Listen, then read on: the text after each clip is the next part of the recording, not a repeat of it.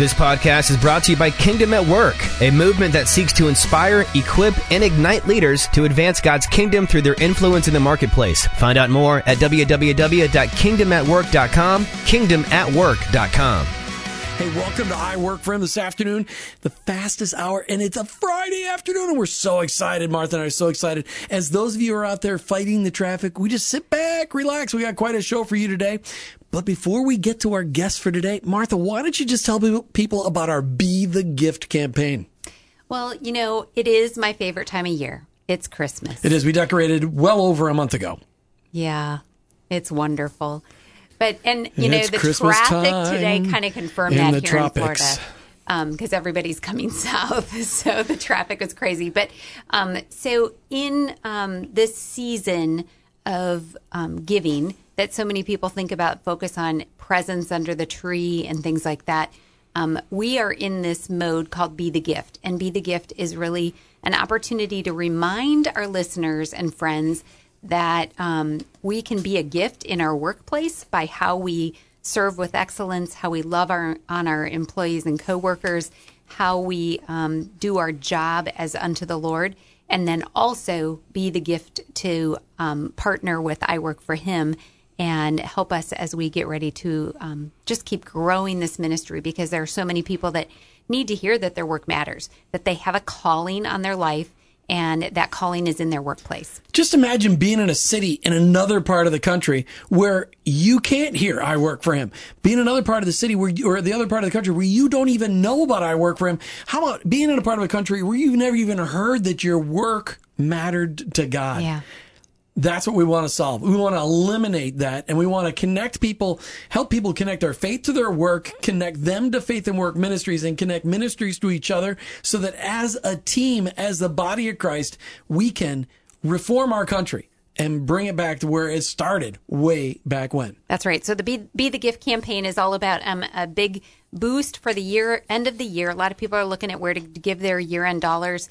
And so that is what we are kind of working towards, is a lump sum of $150,000, and then also looking for some monthly supporters, Jim, that will come alongside us for the next 3 years and really just help us get to where God wants us to be. Please check it out online, iworkforhim.com. That's iwork4him.com. Click on the donate tab or the donate button, or just click on the I Work For Him Nation flag. Join that while you're out there as well.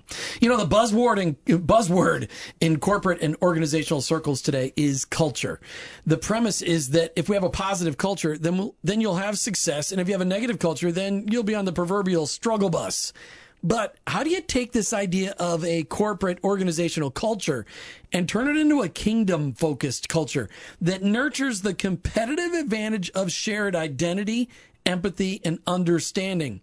Well, we've got Mike and Katie Stallard on the line today. They've written a book all about this called The Connection Culture.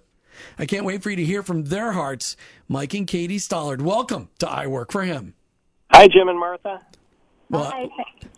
Glad to be with you. Well, Welcome. we're grateful to have you guys here. And just so our listeners understand, these guys have gotten stuck in a massive traffic jam in New York City today. So they're calling from their mobile studio in New York City. And so we are a national program, and we are on a mobile studio on the freeways in New York City today. So roll down your windows, Mike and Katie, so people can hear the show, okay? Okay. Share it with everyone. Hopefully you won't hear too much of the highways. Yeah. Though. All right, so we always ask this of every first-time guest on the show. And so, Katie, we'll start with you. How did you become a follower of Jesus? Okay, how many minutes do I have? Oh, well, let's just give it the minute version of it. No, okay, very fast. So I grew up going to church and being really involved in church. And it was not a certain denomination. It was whatever Protestant church in town had the best choir that my mom could sing in. If you had asked me if I was a Christian, I would have said, well, of course I am. But for me, it was really when I got to college, and it was the influence of friends who were Christ followers, who helped me see that there was more to it than just going to church on Sunday and attending events, but that it was a personal relationship, that Scripture was there for you to read, and that it was a a letter and a guide, and that prayer was an everyday thing, not just at night to say the Lord's Prayer before going to sleep. So for me, it was college when it became personal, and it's just kind of taken off since then. That's great. Thank you for sharing that. And Mike, how about you? How did you become a Christ follower? Well, I responded to an altar call when I was a little boy at the church we attended in Rockford, Illinois, and then I've just felt throughout my life that God's brought followers of Jesus into my life along the journey that have helped me grow, and it's just been exciting to see how God's opened doors in the work we're doing. So tell our listeners how you made the connection then when this faith started growing in you and you've grown in that. How did you connect that to your work, or did you have an epiphany that helped you to understand that your work and your faith should actually be connected? Well, it was a couple things, Martha. Number one, I had worked on Wall Street, and I was working long hours. I also just started struggling. I didn't realize that I was lonely. I had crowded out time for my family, my friends, my faith. And I also saw that cultures were clashing and mergers, and I eventually left Wall Street and just became interested in, is there a best culture? And it really took me back to biblical principles. So it's been exciting to see how God has just revealed this and opened doors and relationships we've had. And we just came back from teaching a workshop to new leaders at Memorial Sloan Kettering Cancer Center. It's just exciting to see how it really is the principles in the Bible that lead to, and no surprise, that help us thrive because it's the way we're created. Right. All right, so we always love it when we get a husband and wife on the air, and we're talking about today. We're talking today with Mike and Katie Stallard. They've written this book called Connection Culture: The Competitive Advantage of Shared Identity, Empathy, and Understanding at Work. You can check it out online, connectionculture.com, connectionculture.com. And I want to talk about the book, but we always love a little love story, especially on a Friday afternoon. How did the two of you meet? Katie, we want the woman's perspective first because that's probably the more accurate depiction of the story. Okay, and it's going to be the longer version with all the details. And, Mike can give you the executive summary, but and I will keep mine short today. But we actually met at church. We did not know each other. We were, isn't that, I suppose, when you're meeting somebody? We were standing outside the doors to the sanctuary. It was an August Sunday morning. We were across the lobby from each other, waiting independently for friends. Mike had been to the service. He was going to say hi to somebody and leave, and I was coming to the service, and I was going to sit with a friend, and neither of the friends appeared. And by this time, everybody had gone into the service, the doors closed, and there we were, the two of us. And so Mike walked up and introduced himself, and I could tell that he must be fairly new to the church, and our senior pastor had been really encouraging, be great with visitors and make them feel welcome. And so I kind of turned on my, you must be new, welcoming stance, and we just got into a great conversation, and I remember at the end of it, Mike said, so if I call, and I was working at Tyndale House Publishers at that time, publishers of the Living Bible and many Christian books. So if I call Tyndale House and ask for Katie, I'll get you, right? And I was like, to myself, what have I done? Because no, I work at Zondervan. I work at Zondervan. I meant to say not Tyndale. Oh, yeah. Oh, sorry. Okay, all right. We'll have to talk about that offline.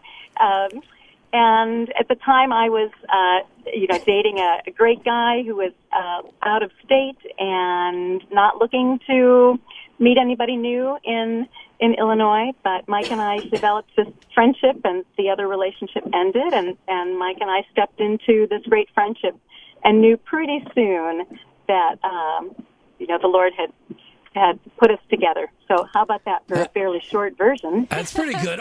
Mike August of nodding. what year, Katie? August of what year? Okay, I know this answer. 1985. Wow. Because Martha and I met in August of 1984. So August is a great month. All right, nice. It is. All right, Mike, what kind of color do you want to add to that story and how you guys met? Really quick. Well, I think, Katie and I really connected. We both came from families where our parents divorced, and we were the firstborn children in both families. And we got into a conversation, Jim and Martha, about just a sense of protectiveness. And because we both came from families that went through divorces, and Katie and I were firstborns, we discovered that we had experienced very similar emotions in terms of a sense of protectiveness toward our younger siblings. And I hadn't really spoken with anyone about that before, but there really was a connection there that it was just refreshing to find someone who had been through an experience like that and knew what it felt like. Right. Not that it's encouraging to be, connecting up with somebody else who's also been through a really painful divorce, but it is nice to have somebody that's got shared experiences so that you can learn how to together prevent the next divorce and the next generation. Amen. All right. So you guys have written this book, Connection Culture, and the underlying terms on it are the competitive advantage. I'm sorry, my lips are, I rented a pair right on my way into the studio and they're just not working.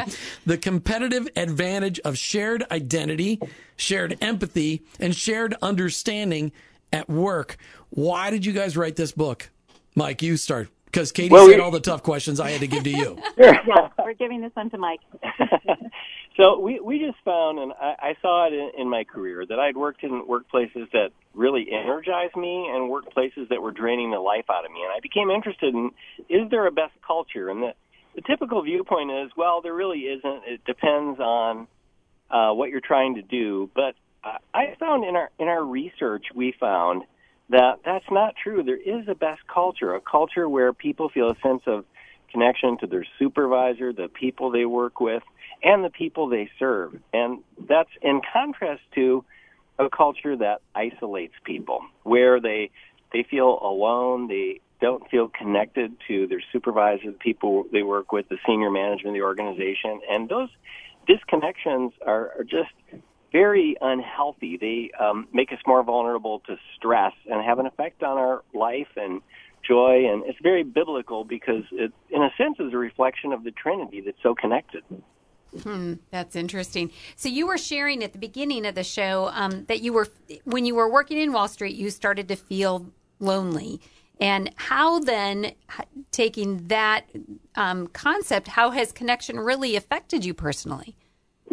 Well, it's been life-changing. It's I didn't feel well. If you asked me, I would not have said I was lonely. Mm-hmm. But I didn't feel well. And what I didn't understand is I was lonely. I had crowded out time for relationships in my life. And this is a big issue in society today because you see in the research that half of the people are lonely. This is based on research earlier this year by Cigna, the insurance company.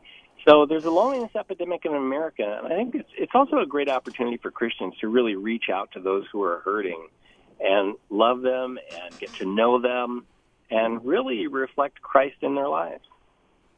So, Katie, I know that you say, okay, Mike's going to answer all the hard questions, but it's anybody that's fairly smart understands that men and women connect differently. And a guy can't really write a book on connection, certainly connection culture, without getting the input of a really smart woman. Because women think differently. They connect differently. I mean, two women, you sit them down in a room, they're complete strangers. And two men, sit them down in the room, they're complete strangers. The conversation between the men's going to be about football and the weather or some kind of sports or some ridiculous car or something like that. And women are going to they're going to be talking about their firstborn birth or something like that within minutes. Why did you get involved in this project? Why didn't you said, well, Mike's the one that handles all the hard questions. Why did you join the project? What was it about connection culture that you wanted to make sure you were part of this? Ooh, excellent question.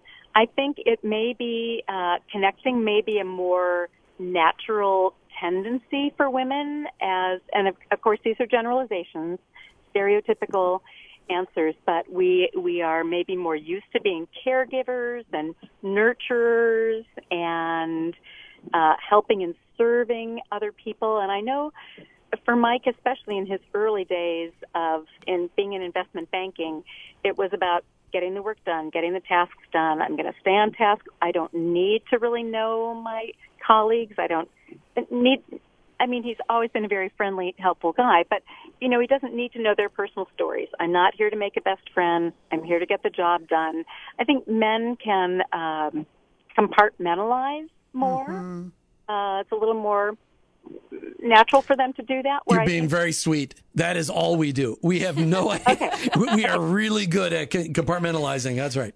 Trying to be generous. I think with women, we find that thing we have in common, and then there's like, oh, Martha and I love to decorate for Christmas. Oh, I understand that. Wait, tell me more about that. And when did you put your tree up? And now we're like in it, right, in the conversation. And it's that kind of relational connection that we would then build on as we're doing some other project together. We have learned how to kind of share ideas and just be in conversation together.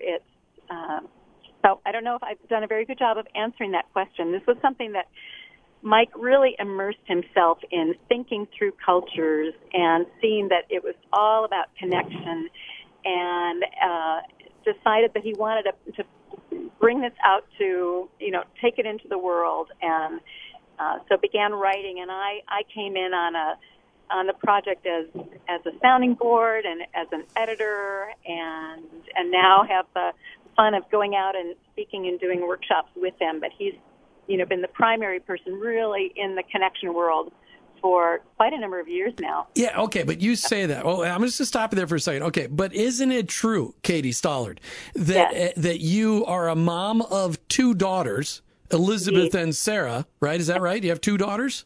We do. Okay, and poor Mike was in a house with three women all doing this intricately connected thing all those years. I mean, you have lived the connection culture because women, like I said, are way better at doing the connecting thing. You're also, so you've been a mom to those ladies. How did your wisdom of really witnessing that connection culture, and I don't know if you worked outside of the home or got to raise the girls on your own. I don't know what that was like, but how did your experience at home aid in writing this book? Well, I think that Mike would tell this story of being the single male, or the only male in the house, and how we would gather as a family for dinner. And my question is, tell me stories. Tell me about your day.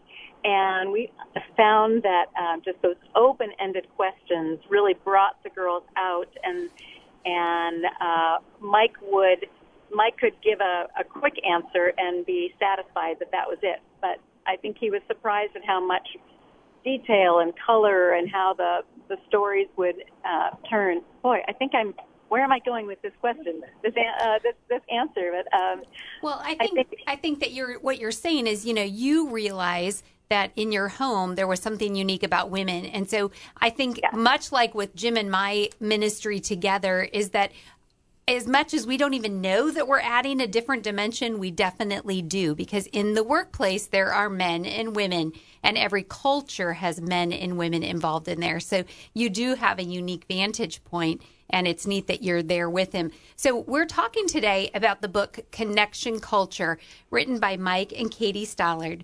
And it's just really, after the break, we'll get into the meat of it. But it's amazing when you think about connection and how lonely so many people are, that you've given you have a resource here that people are going to be able to use. Hey, Mike, you got a minute. Why don't you describe connection with a workplace, connection in the workplace? What does it look like? Well, we like to sum it up as vision, value, and voice, Jim and Martha. It's another way to think of it is just a leader who communicates an inspiring vision about serving others, values people, and gives them a voice, connects with them. And that provides it has a profound effect on our bodies. It boosts neurotransmitters and hormones and enzymes that just help us be healthier. It allocates blood, glucose, and oxygen to our bodily systems at levels that maintain good health and help us top of our game in our work. And, like I said, it's all very biblical. You look at Jesus as an example. I always think of Jesus and the Samaritan woman at the well, and just how he connected with her and how surprised she was. When an organization experiences a connection culture, what happens? Well, it has 5 benefits. First of all, it benefits the individual. There's a neuroscientist at UCLA, Matthew Lieberman.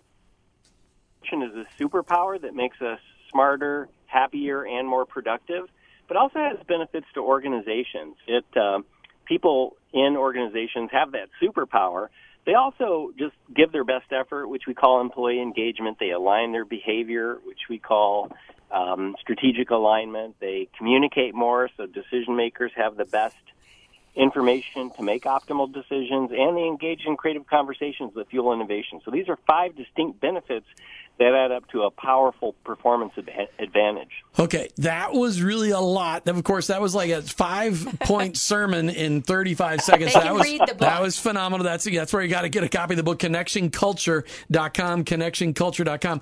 We want to bring you on the air today to talk about the book, but to really talk about connection, because, Mike, isn't it really true that if people can feel connected at work, they feel valued at work, as you said, it gives them a voice, that it really just changes everything about an organization, and it makes people not want to leave. It makes people want to work harder, and you're talking because relationships develop.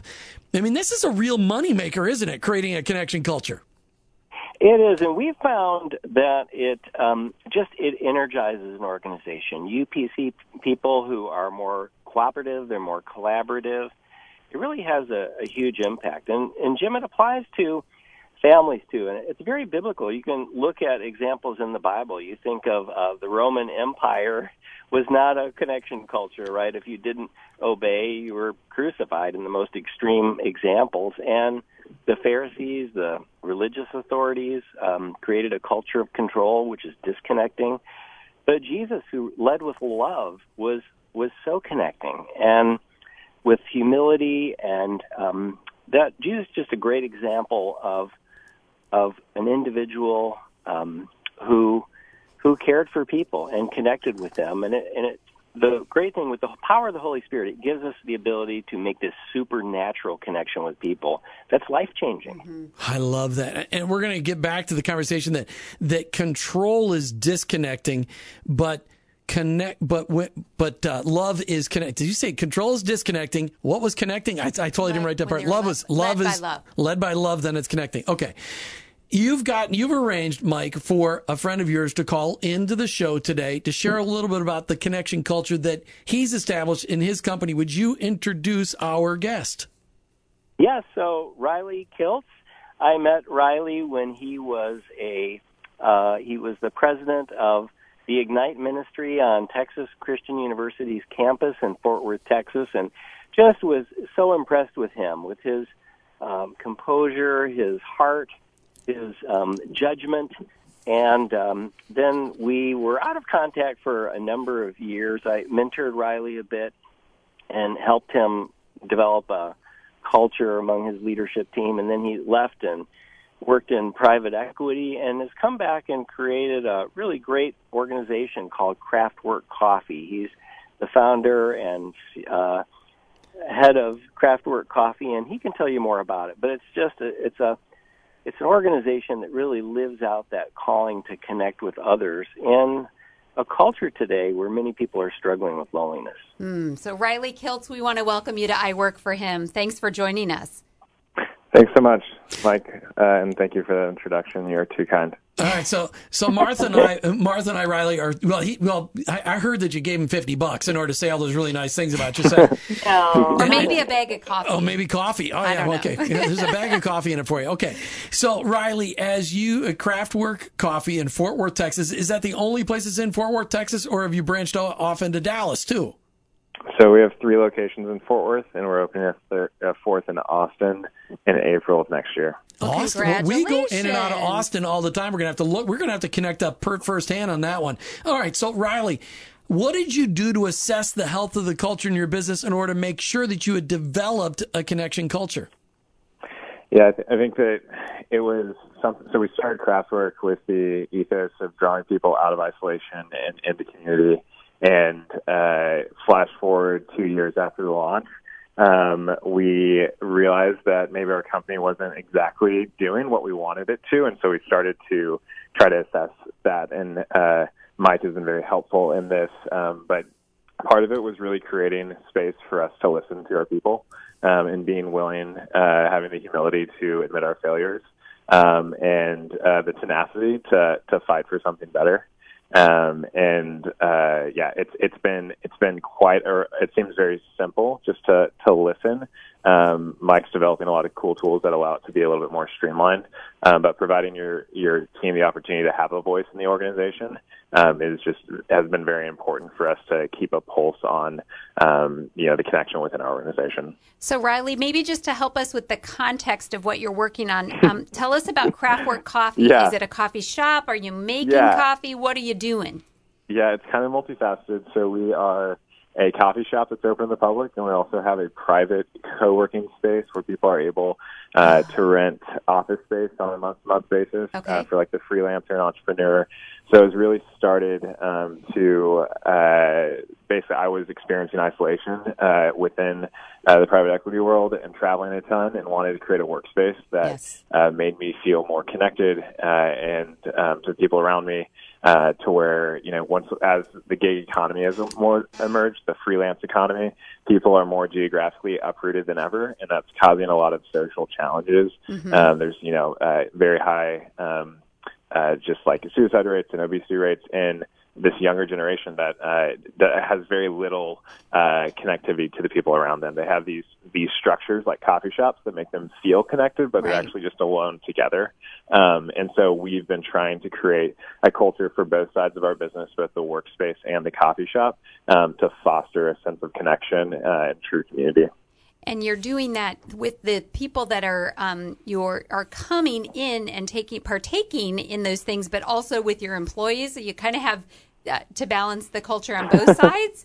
Yeah, absolutely. It's I think that the most important, what I've learned is the most important is you could focus with the customer to start, but really you need to understand how your team is doing because it's impossible for them to give something that they don't have. Yeah. And so we've zoned in really hard this year, and this was part of kind of realizing 2 years after we launched that we weren't where we wanted to be, and it was a lot due to not caring for our team in the way they should be cared for and making sure that they were connected and not experiencing isolation so that they can draw people out of isolation themselves. And so we've really zoned into creating rhythms for them to be kind of in community with each other. Hey, we're talking about connection culture today here on I Work for Him. A book that's been written by Mike and Katie Stallard, and we're going to talk with them in a minute, but we're finished up with Riley Kelsey. He's the founder of Craftwork Coffee in Fort Worth, Texas. Got a new opening coming up in April 2019 in Austin, Texas, where there's a college university there. They might drink some coffee there. This connection culture, Riley, you said you want to give your people a space to listen. You had to be willing to admit failure, and you had to fight together for something better. When you look at your company, when you did that assessment 2 years in and to where you are today, what's been the market difference when you started developing intentionally this connection culture? I think that I see just the people within our company and as a result, the people who come into our shop as customers just have a better opportunity to flourish. And so we created certain rhythms for them to be in a relationship with each other. For example, just shutting down our shop once a month to give our staff the opportunity to be with each other, to work on some team dynamics, and also allowing our managers to take our baristas out to lunch on a weekly basis so that they're in relationship with one another. And then I've seen you end up not having to train as hand-holding your staff through everything. When they're just experiencing connection and community, they are in a place where they can give it to the city of Fort Worth. And so we've been seeing really cool stuff happen. We've had multiple customers come to the Lord through some of the work of the believers within our space. We're not a Christian company. I don't think that actually exists. I think that people are Christians and companies create structures for the Spirit to do work. And so I think that there's individuals within our space who are believers who have just really pursued our customers or our staff members very intentionally. And as a result, there's been some incredible fruit, especially in the last year from that. Amen. That's awesome. Another tweetable tweet right there from Riley Kills. Powerful things. Companies create structures to be able to facilitate the gospel. I loved that. That's not exactly what you said, but that's all. You said it so fast I couldn't write it all down. Yeah, absolutely. Okay, so bottom line it for me. Has this impacted your profitability by developing a connection culture? Have you seen an impact on profitability? So there has been an impact. So we have 3 shops, and each one's been a little bit different.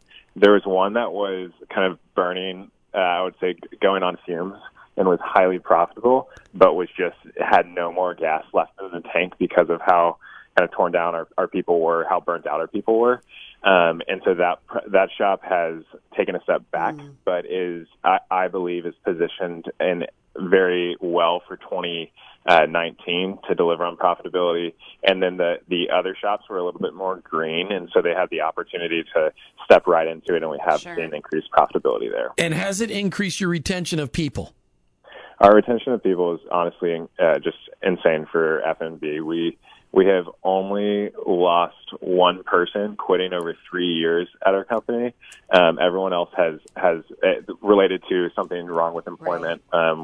Everyone else, it's either been like a move or going to school full time. That's and so we have incredible retention rates. And I really do give credit to just the team choosing to step into it. And I mean, you give them the structure, but at the end of the day, they're following through. Riley Kills, thank you so much for calling into I Work for Him today. Thanks for sharing a little bit of the Craftwork Coffee story. Check them out online, craftworkcoffeeco.com. Thank you, Riley. Thanks, Jim. Mike and Katie Stallard, I really appreciate you letting Riley share that story. That was really generous of you guys. What a great example of a business owner, a business leader, an organizational leader just saying, hey, things aren't what we want them to be. We got to stop and just figure it out and look at it. Now, Mike, you've been working alongside Riley. What's been the most fun part of working alongside Craftwork Coffee? Well, it's been exciting, Jim, to see how Riley has taken what we've talked about for years back when he was a student leader at TCU.